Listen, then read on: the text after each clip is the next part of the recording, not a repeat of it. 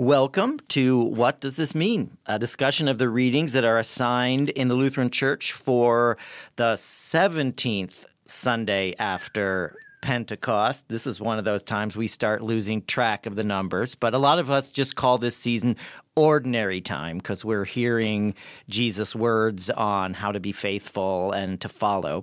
This week we'll hear from a prophet that doesn't always get a lot of attention, and then some kind of encouraging words from Paul to his friend Timothy, and then a new twist on the mustard seed from Luke. So we are so glad you joined us.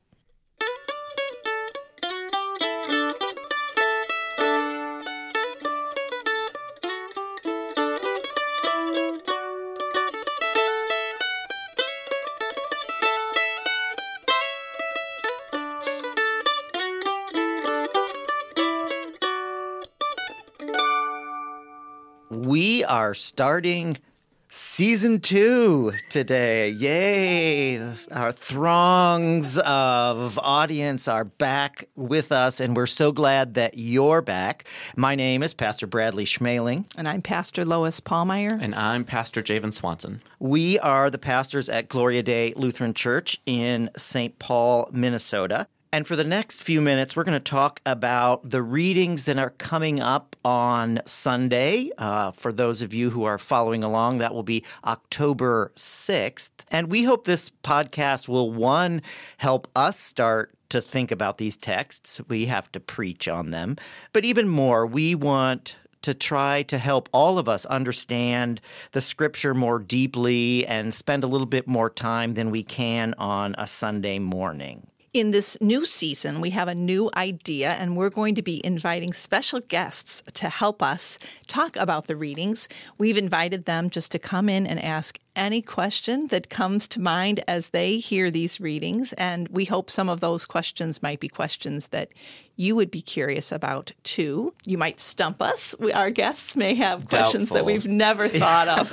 I'm actually fairly confident that will happen. I'm pretty sure they will. But really, that's okay, because the truth is that the Bible, for all of us, can be really hard to understand sometimes, and we're all stumped sometimes as we're reading these. So it'll be fun to hear those questions from someone else. And our special guest for today is our new colleague, Linda McDonald. Hello, Linda. Hello. Welcome. And we're so glad that you've come in this morning to record this with us. But before we start, we'd love to get to know you a little bit. Tell us about yourself. I'm a lifelong Lutheran. I was baptized at 2 weeks old. My mom is very proud of that. And then she married 2 Lutheran ministers, actually. So so I've been a preacher's kid. Wow. PK twice. I'm so sorry for A you. double PK. Yeah. Yeah. So I'm really, a messed up rebel as a Christian Lutheran. So I appreciate this opportunity because I always have questions that I think other people don't have. And so often it has made me feel like in a Bible study setting that I shouldn't be there because I see it differently than the rest of the group does, so I don't fit in, and it probably has impaired my study habits over the years. So I'm excited about this. I think that means you fit in perfectly because Yeah, you'll have I a think question a the rest lot of of us. people sit there and don't say anything with exactly that same thought in their head. I Sure. often think that when I'm reading the Scripture in worship on Sunday morning, and I think, what in the world are people thinking right now when they heard that spoken from the pulpit? And they don't get a chance to say anything. They just have to receive it. And just tell us what you're doing for us at Gloria Dei now. I get to be the communications coordinator, and it's a 20-hour-a-week role, which is lovely. We work on the weekly e-news. There's a monthly newsletter publication we push out. I help with the website. And other duties as assigned. Exactly. Let's jump in. So our first reading, Pastor Javen, I think you were going to read that for us. Yes. So we had some conversation actually before we started about, is it Habakkuk? I think, Pastor Lois, you said I say Habakkuk. Habakkuk. And I had a seminary professor who said Habakkuk, but he was also from the South, and it sounded very Southern when he said it, like Habakkuk was sort of how he said Habakkuk. Habakkuk. Habakkuk. So- That's how I always heard it. Yeah. Habakkuk. Well, it doesn't matter, really. It doesn't. I always say if you say it confidently, everyone will think you've got it right and that they've been saying it wrong all along. So this is a reading from Habakkuk. The oracle that the prophet Habakkuk saw. O Lord, how long shall I cry for help, and you will not listen?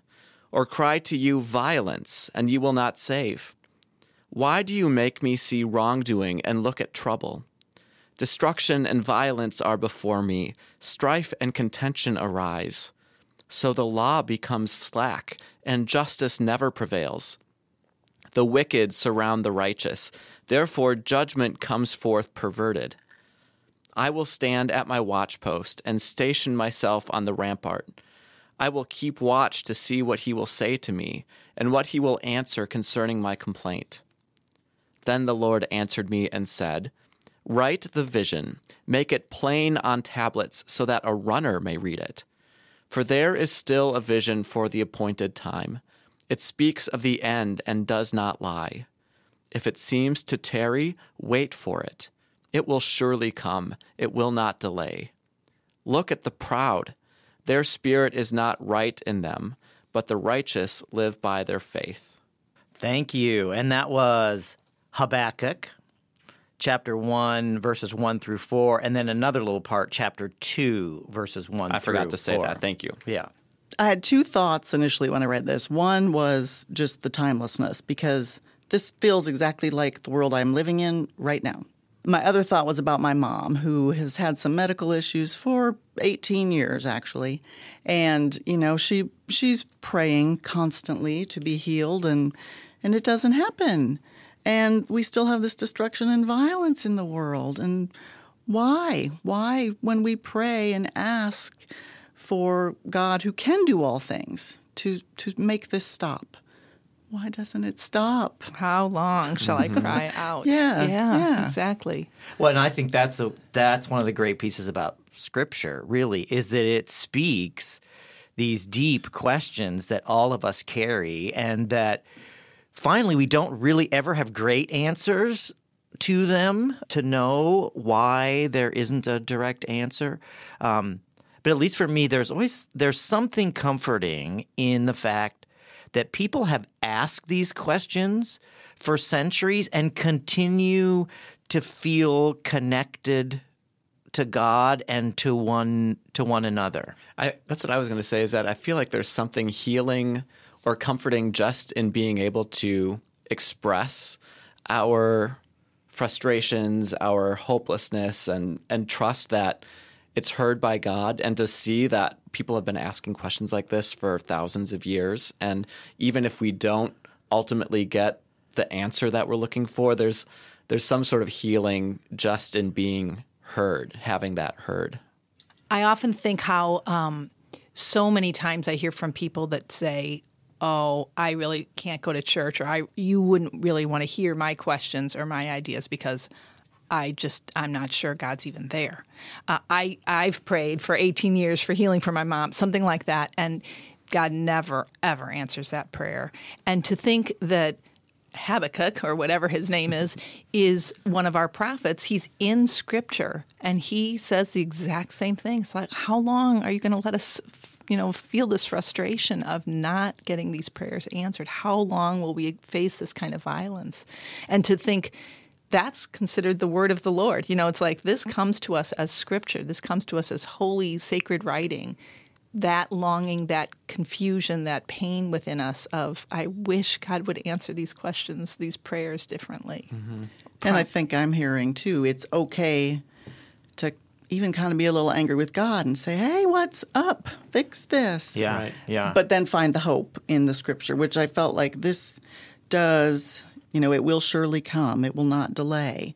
That seemed hopeful to me when I read that. Yeah. Well, and I think one of the things prophets always do, too, is before they say these things, they will tell the long history of how God has been at work in history among the people. So they tell this grand story. And so the lament comes from the middle of that story. So there's also this hope that there's a bigger story going on here that I might not see from my particular standpoint or view, but I'm going to trust that God is up to something in all of this that's hopeful.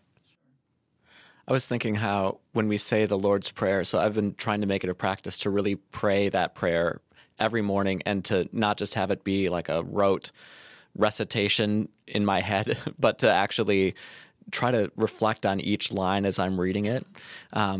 And the line lately that's been really meaningful to me is "Your kingdom come," because I just feel like the world is in such disarray right now. I just want God's kingdom to come. And for me, there's something, I find a lot of peace in just saying that line out loud, and trusting that God's kingdom will come, hopefully sooner than later. Well, I also think, too, Linda, in some ways, you are the answer to your mom's prayer. You know, that God sends people to be with us in our struggles and our pain. And maybe we long for the fix to the whole problem, but there are other answers that are occurring in the midst of that. I did a little reading about Habakkuk, and actually he is writing at a time after the people of Israel have come back from exile, and the leaders of their country are really weak and are drawn into the whole Persian wealth system. So it's a time when the rich are getting richer and richer and richer, and the poor are falling farther and farther behind. I can't even imagine what that kind of a world. Yeah, Right. right. I Wow. know. That's to talk. Why I say that, because you mentioned it kind of like about the timelessness of this piece of scripture, and they were experiencing a lot of the things that we see. We look at the news. Violence on the street. And Yeah. destruction, and the poor just getting no breaks whatsoever, and feeling like that if they were to be a nation of faith, the poor would be lifted up and everyone would be included in this vision of a abundant, prosperous nation. So that's the vision that he talks about. Right. The vision. Yeah, Okay. that's what's being held up, and that's not what's being practiced by much of the leadership in Jerusalem at that time. Well, let's take a little break here, and then we'll come back with the next lesson.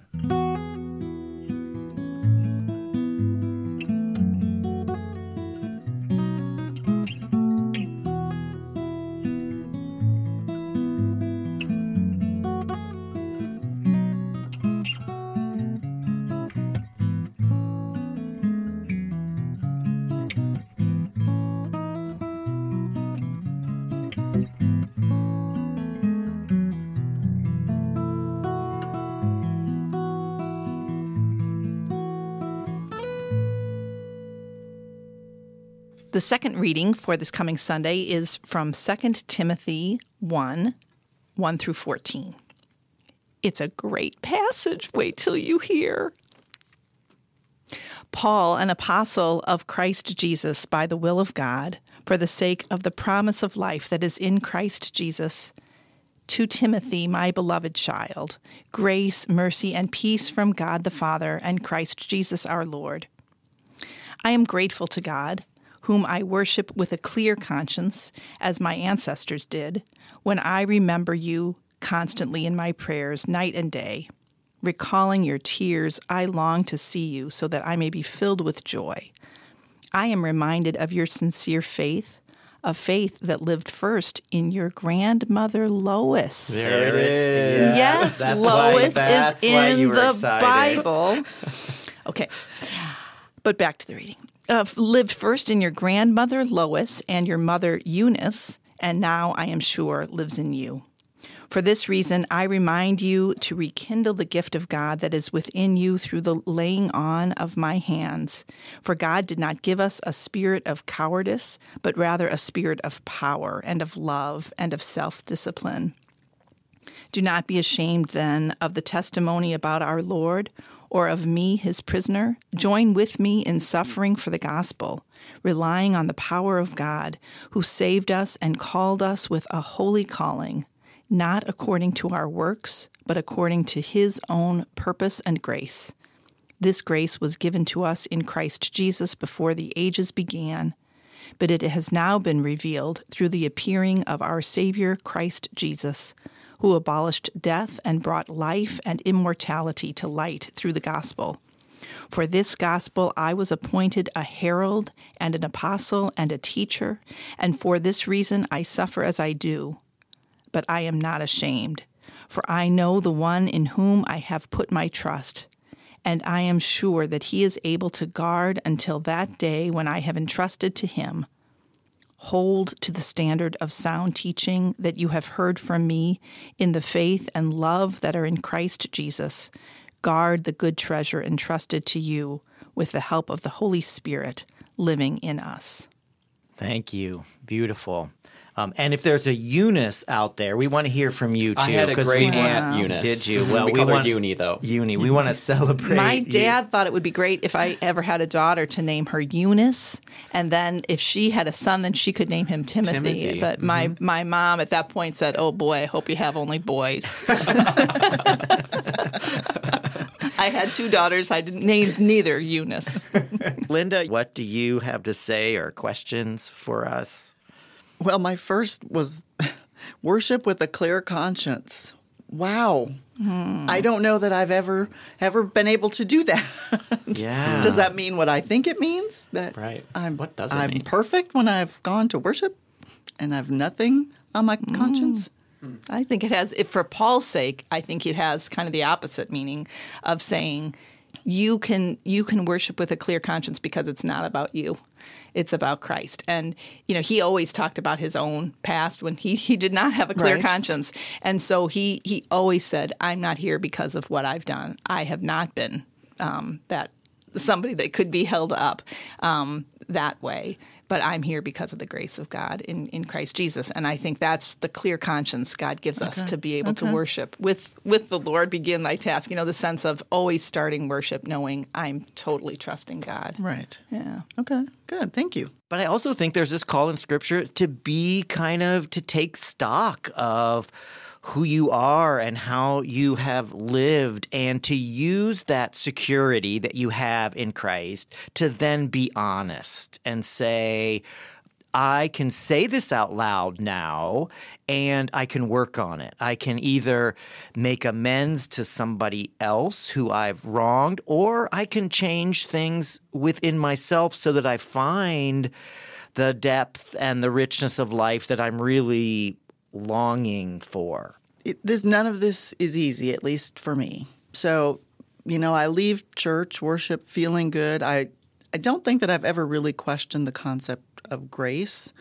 I maybe don't accept it as deeply as I could, but I don't think I've ever really questioned it. But still, why do I continue to be angry and not disciplined sometimes and not pleasant to be around perhaps at times? If indeed God can help me and is helping me become that better person and just accepts me as I am, I leave church thinking, okay, I can do this. I'm on the right path again. And 2 hours later, I've said something ugly to somebody. Mm-hmm. I will never forget Bishop Mark Hansen talking about the liturgy and saying that we in joy, go from the table and we send each other out into the world to be the body of Christ. And it works for a few minutes, which is why we begin then with the confession often the next week, which he said is kind of like the church saying to one another, so how'd it go? And we're kind of honest with each other about, well, it actually didn't go so well. I did some of the background reading for this passage today, and the context here is that there are some false teachers who are, or what Paul would call false teachers, who are spreading some different ideas. And if you think about it, this is the very, very beginnings of the Christian church, right? They're just trying to they haven't really systematized everything yet, and so it's kind of all just forming. And there's some theological ideas coming in that are contrary to what Paul would like.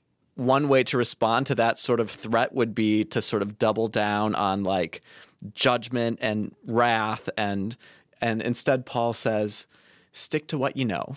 Love one another, just like keep living the life we've been saying we're supposed to live. We're just going to keep doing our thing and trust in the grace of God. And I think that's kind of the timeless piece for me about this. When I hear things that are contrary to what I believe or what my faith teaches me, it's helpful for me to be reminded, just stick to what you know.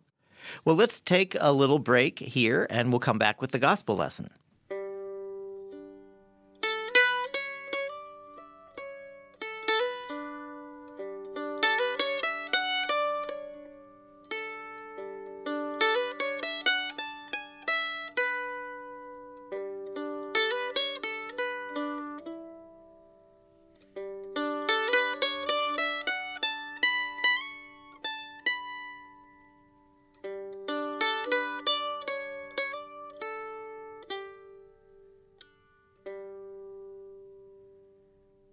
Welcome back. It's time for the gospel text, which is Luke chapter 17, verses 5 through 10. The apostles said to the Lord, "Increase our faith." The Lord replied, "If you had faith the size of a mustard seed, you could say to this mulberry tree, 'Be uprooted and planted in the sea,' and it would obey you. Who among you would say to your slave who has just come in from plowing or tending sheep in the field, 'Come here at once and take your place at the table'? Would you not rather say to him, 'Prepare supper for me, put on your apron and serve me while I eat and drink. Later you may eat and drink'? Do you thank the slave for doing what was commanded? So you also, when you have done all that you were ordered to do, say, 'We are worthless slaves. We have only done what we ought to have done.'" Well, that's a real... I can't wait. Linda, why don't you unpack this one for us? Sure, no problem. Oh, wow. Wow. And I feel like if there's something, whatever is smaller than a mustard seed, my faith must be smaller than that, because I can't uproot any mulberry Your trees. mulberry trees haven't been swimming across Planted the in the sky. sea. Yeah. Wow. And I kind of think with all three of these readings, maybe I have the same bigger overall question, which is, in the world I live in today, which is a busy world, and right or wrong, I'm sure there are things God would like me to not do that I do because of the society I live in now. But everybody's so busy. 2 income families. You've got 4 kids you're getting off to school.